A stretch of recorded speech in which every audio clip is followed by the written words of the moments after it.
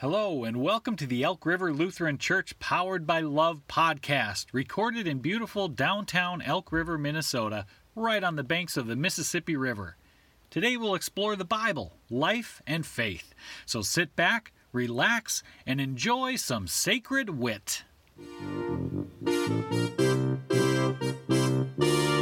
To be powered by love is a spiritual thing, more than a feeling. To be powered by love. Don't take money, don't take fame, don't take no credit card to ride this train. It's strong and sudden, it's cruel sometimes, but it might just save your life.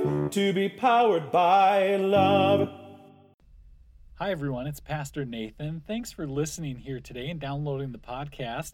I just wanted to give you a little bit of a heads up that we had some audio visual problems today, and so that means the quality of the audio that we captured is not perfect.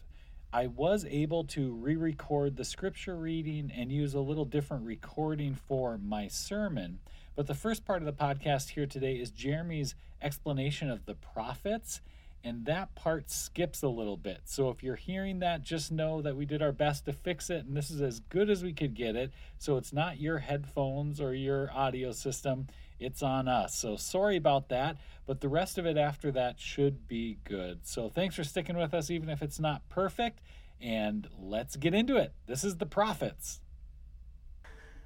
I get the fun job of talking about the prophets today. I hope you have your seatbelts on because this is going to come really fast because I was given 5 minutes and I can't do it in 5. I do need to admit, though, the prophets are one of those things where I like to think that I have a clue what I'm talking about, but I get so confused and twisted and turned. The prophets themselves aren't in any order. So where they kind of fall in the book is if you're reading through the prophets, the kingdom is divided. God's people are split in two, the northern kingdom and the southern kingdom, and we as people of God know the outcome of the story. Eventually they almost get wiped out. So God's people get destroyed, and we're left with these people who warn us, they shout, they tell us all these things. But the prophets begin to kind of tell us this story of God's people. They wrestle with these kind of big questions about what does God want for us? And so I'm going to stick to my notes because my notes are much better than my brain. And hopefully, we'll get through some prophets here together.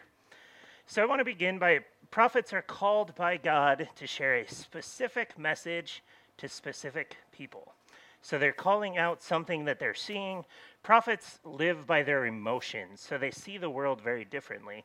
And so they're encountering greed, corruption, calamity, people abusing each other by taking from each other, worship practices that go upside down because, well, they're not really following any sort of practice. And so the story kind of cycles and goes on. Basically, they're breaking the promise found in God's word in the beginning, that God created us for relationship with God and relationship with one another. So that gets all twisted and turned, and people kind of mess that whole thing up. Like I said, the prophets are out of order, so I'm actually going to try to go through this the best way I can by timeline. So if you're following along in your bulletin, this is how they are in Scripture, but that's counter to how they are by date. So you'll see why this gets really confusing. Joel is the first of our prophets, no date or time. Joel begins by saying a plague of locusts. We can all kind of picture that in our brain. A plague of locusts wipes out a crop. That's the same thing that will happen to God's people if they choose not to turn and follow God's direction. And Jonah, who doesn't love Jonah? The story of Jonah and the whale. Jonah prophesies to the people of Nineveh and says, hey, change your ways, follow God, do these things. And guess what? The people of Nineveh actually listened for once. So far. Hold that thought. But they repent, they turn back to God, and God says, okay, we're going to spare them. And Jonah gets mad, sits under a tree, and pouts. Good prophet, right?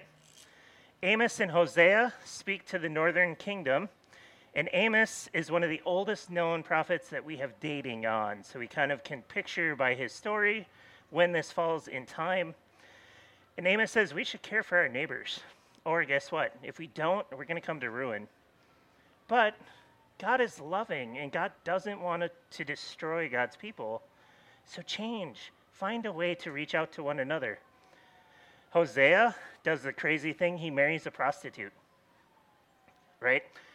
People of God at that time would say, well, if you marry a prostitute, you should leave her because, well, that's really a bad thing.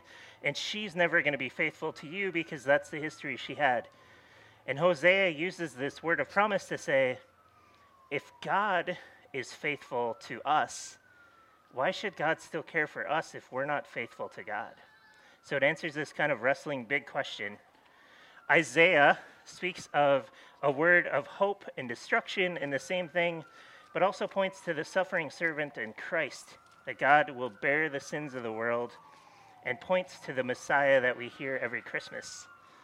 Micah stresses to the need to be ethical in both the way we practice our religion, no taking advantage of each other, but also the way we interact as people.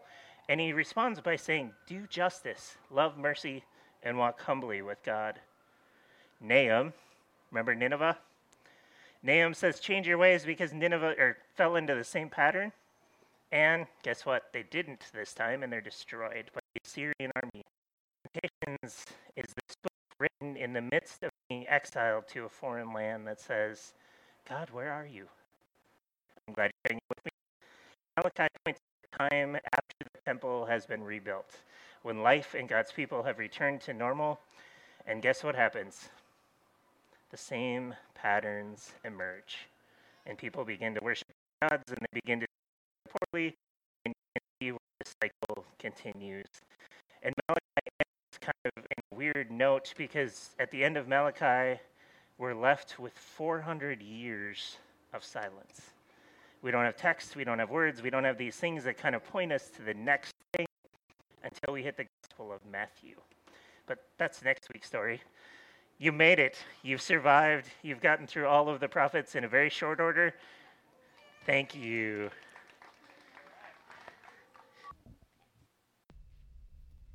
A scripture reading from Micah chapter 6, verses 6 through 16. With what shall I come before the Lord, and bow myself before God on high? Shall I come before him with burnt offerings, with calves a year old? Will the Lord be pleased with thousands of rams and tens of thousands of rivers of oil? Shall I give my firstborn for my transgression, the fruit of my body for the sin of my soul? He has told you, O mortal, what is good. And what does the Lord require of you, but to do justice, and to love kindness, and to walk humbly with your God? The voice of the Lord cries out to the city. It is the sound of wisdom to fear your name. Hear, O tribe and assembly of the city. Can I forgive the treasures of the wicked in the house of the wicked, and the scant measure that is accursed? Can I tolerate wicked scales and a bag of dishonest weights? Your wealthy are full of violence. Your inhabitants speak lies, with tongues of deceit in their mouths. Therefore, I have begun to strike you down, making you desolate because of your sins. You shall eat, but not be satisfied, and there shall be a gnawing hunger within you. You shall put away, but not save, and what you save I will hand over to the sword. You shall sow, but not reap. You shall tread olives, but not anoint yourselves with oil. You shall tread grapes, but not drink wine. For you have kept the statutes of Omri and all the works of the house of Ahab, and have followed their counsels. Therefore I will make you a desolation, and your inhabitants an object of hissing. So you shall bear the scorn of my people. Well, did you catch those last words of beautiful promise and hope? Oh, desolation on my people. Sounds lovely, isn't it? The words of prophets, those prophets delivered some pretty harsh messages sometimes. As they were speaking truth, sometimes came pretty harsh. And it seems like they almost relished in sometimes speaking a harsh word to those religious and political leaders who were abusing their powers, and to the wealthy who were taking advantage of the poor. They were hard on them. And so it made me think of how much fun those prophets would have had in a week when not one, but 2 billionaires flew to space for fun, right? What a crazy thing that we live in a world where billionaires just build spaceships and fly to space. This week when Jeff Bezos landed, you maybe saw he put on his cowboy hat and had the audacity to say, "Thanks, Amazon employees, for making my little joyride possible." This guy who's kind of like notorious for treating employees poorly, is all of a sudden saying, "Hey, thanks, this was great, I had a great trip." That's the kinds of things that the prophets called out in the leaders of their day. They said, no. You can't take advantage of a bunch of people and then relish in the bounty of it without some consequences at some point. Another kind of funny image that came across my newsfeed this week was the Tampa Bay Buccaneers. Any football fans? The Buccaneers won the Super Bowl this year. First time they had won it. First time. It was a big historic thing, COVID and everything. And so they got their Super Bowl rings this week. Anyone see them? Anyone care to guess how many diamonds are on each of those Super Bowl rings? 319. 319 diamonds on each ring, because there's a reason for it. The score was 31-9. So of course you got to put 319 diamonds on your Super Bowl ring then. Of course they were actually, Tom Brady already had 6 of those rings, so they had to make it the biggest and best one so that he would be impressed by it. And with all the gaudiness of it, it actually even has an added feature where you screw off the top and inside is a golden image of the stadium, because it's also the first time a team's won the Super Bowl in their home stadium, with another big diamond right at the gate where the team would run out onto the field.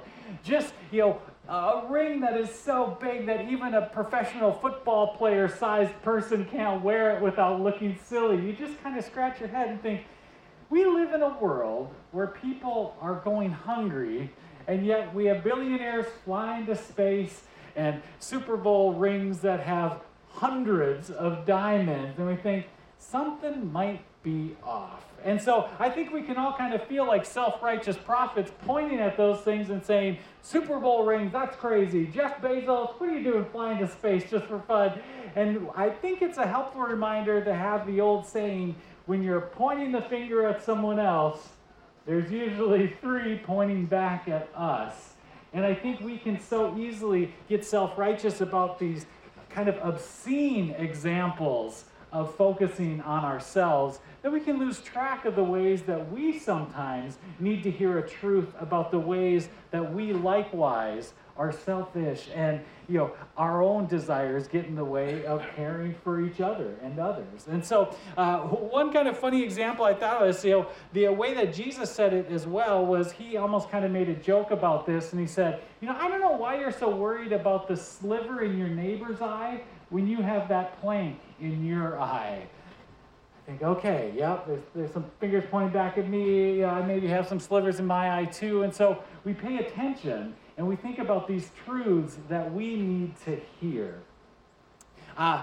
This is going to sound like kind of a random thing, but I promise I'll get to a point.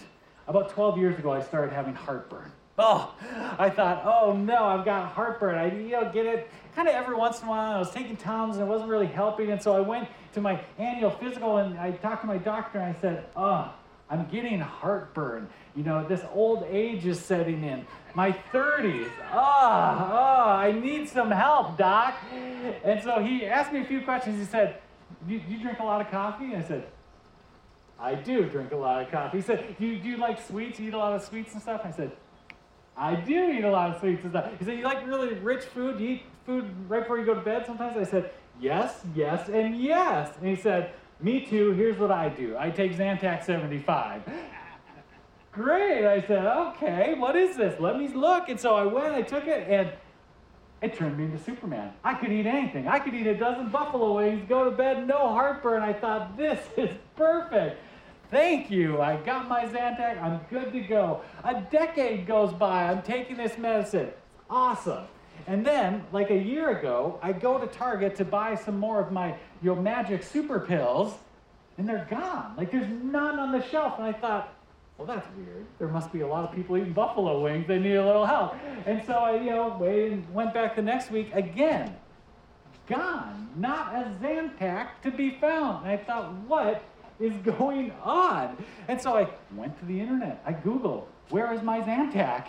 And what came up is it's been recalled. It's been recalled, Zantac, Redidendine, however you say the actual name, recalled for potentially having trace elements of carcinogens that might be causing cancer. So here, this pill that's given me superpowers of eating bad, unhealthy food for 10 years may have actually been killing me all along. And I think, oh man. And so that set me down a path that I have to find some other solution. And I thought, maybe I should look for something that's not a pill. Maybe I should look for some other kind of home remedy. So I started reading through these home remedies and found some interesting ideas. There was one where if I mixed some baking soda with water and drank that, I thought, doesn't sound great. There's another one that said if you sip on apple cider vinegar. I thought, maybe. I thought, well, maybe I'll mix those together and I'll turn myself into a volcano science experiment, right? But so ultimately I was like, I just don't know about any of these little solutions. And so then I also realized that every one of those websites I was reading about also kind of mentioned, you could drink less acidic drinks like coffee. You could, eat more fruits and vegetables and less sweets and, goodies, and you eat less rich foods. Maybe avoid eating a big meal right before bed. All of those pieces of advice were on all of those websites. And so finally I reached a point where I thought, maybe I should try to drink less coffee and eat fewer sweets and not eat a big meal right before I go to bed, and maybe that'll work. And so I looked for a system that would help me to kind of process a diet, I guess, if you could eat more fruits and vegetables and avoid some of those other things. And God darn it worked. Wouldn't you know, I quit having heartburn. 8 months in, I don't have heartburn anymore, even though I can't, eat a bunch of wings or something now. It's like my body hit a reset. And did you all know that eating healthier foods makes you healthier? I mean, who knew, right? I mean, who could have ever guessed? Of course, it's a truth we all know, and yet knowing something and hearing something doesn't always mean we'll really listen to it or let it soak in or sink in. And so after a while, I started getting annoyed at how good it was working, and I thought, what were all those doctors doing all those years? When they asked me, taking any medicines at each appointment, I'd say, yeah, I take this for heartburn and whatever. And not once did they say, you got to change your diet. And I thought, wow. So I talked to a doctor friend of mine, and I said to her, what's going on? What's up with you doctors? No one ever told me that I could just, change the foods I'm eating. And she said, well, they probably did, and you just didn't listen. I said, oh, she gets me. She gets me because, I think back to even that first appointment when he was pointing out all of those things that I was doing that were really causing it. And then she said, but here's the other thing. Nobody, not even doctors, like to tell people what to do and put down the ways they're doing things. I thought, wow, that's pretty interesting. I don't like telling people hard truths either. The prophets were a really weird bunch who actually really liked speaking up and speaking truth to power, speaking to those people in religious and political positions of power and saying, hey, you guys are screwing up and you need to fix it for the good of everyone. They weren't afraid to speak to the rich and say, hey, you're taking advantage of people and that's what's making you rich and this can't stand. They weren't afraid to do that, but for most of us, we don't really do that. And if someone does speak truth to us like that, we just say, how rude, and we don't receive it well. So what is the way? How is it that we can receive these truths that we really need to hear? Because we all have truths that we need to hear. How can we open ourselves up to hearing them? The Apostle Paul in the New Testament encourages Christians to speak the truth with love. I like that. That's getting closer. When I think of someone who's, different times people have told me hard truths, it has often been someone who I loved and respected, and they said it not in a way like me bashing Jeff Bezos, but rather saying, come on, I care about you. I think you'll be happier in this way. The prophet Micah, who was, all too happy to slam the rich and powerful, he also drops some pretty good nuggets of truth that are good whether you are rich or poor or somewhere in between. Like Micah 6:8, where he answers this question, what does God want from us? What does God want for us?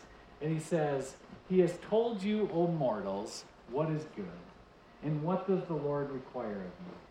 But to do justice, to love kindness, and to walk humbly with your God.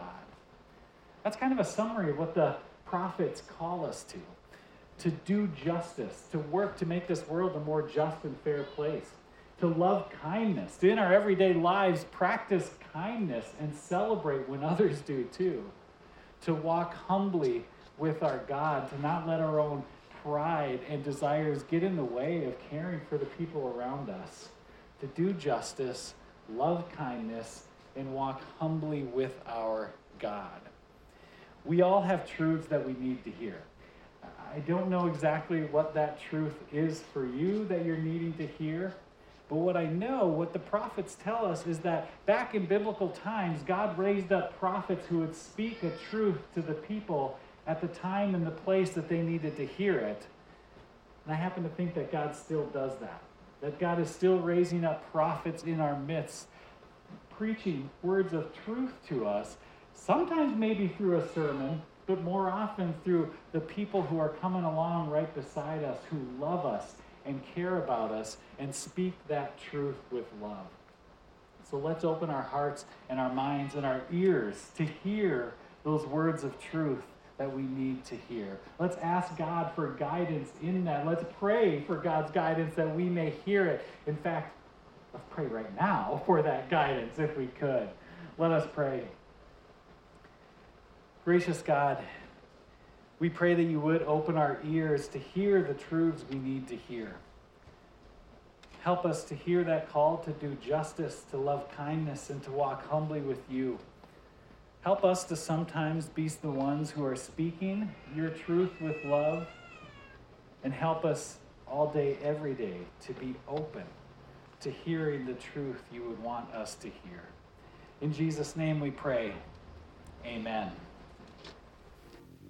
Well, thanks for joining us. You can find more information about Elk River Lutheran Church at our website, elkriverlutheran.org. And if you'd like to give to support this podcast and the other ministries of the church, just click that Give button at the top of the homepage. Thanks again, and have a great week.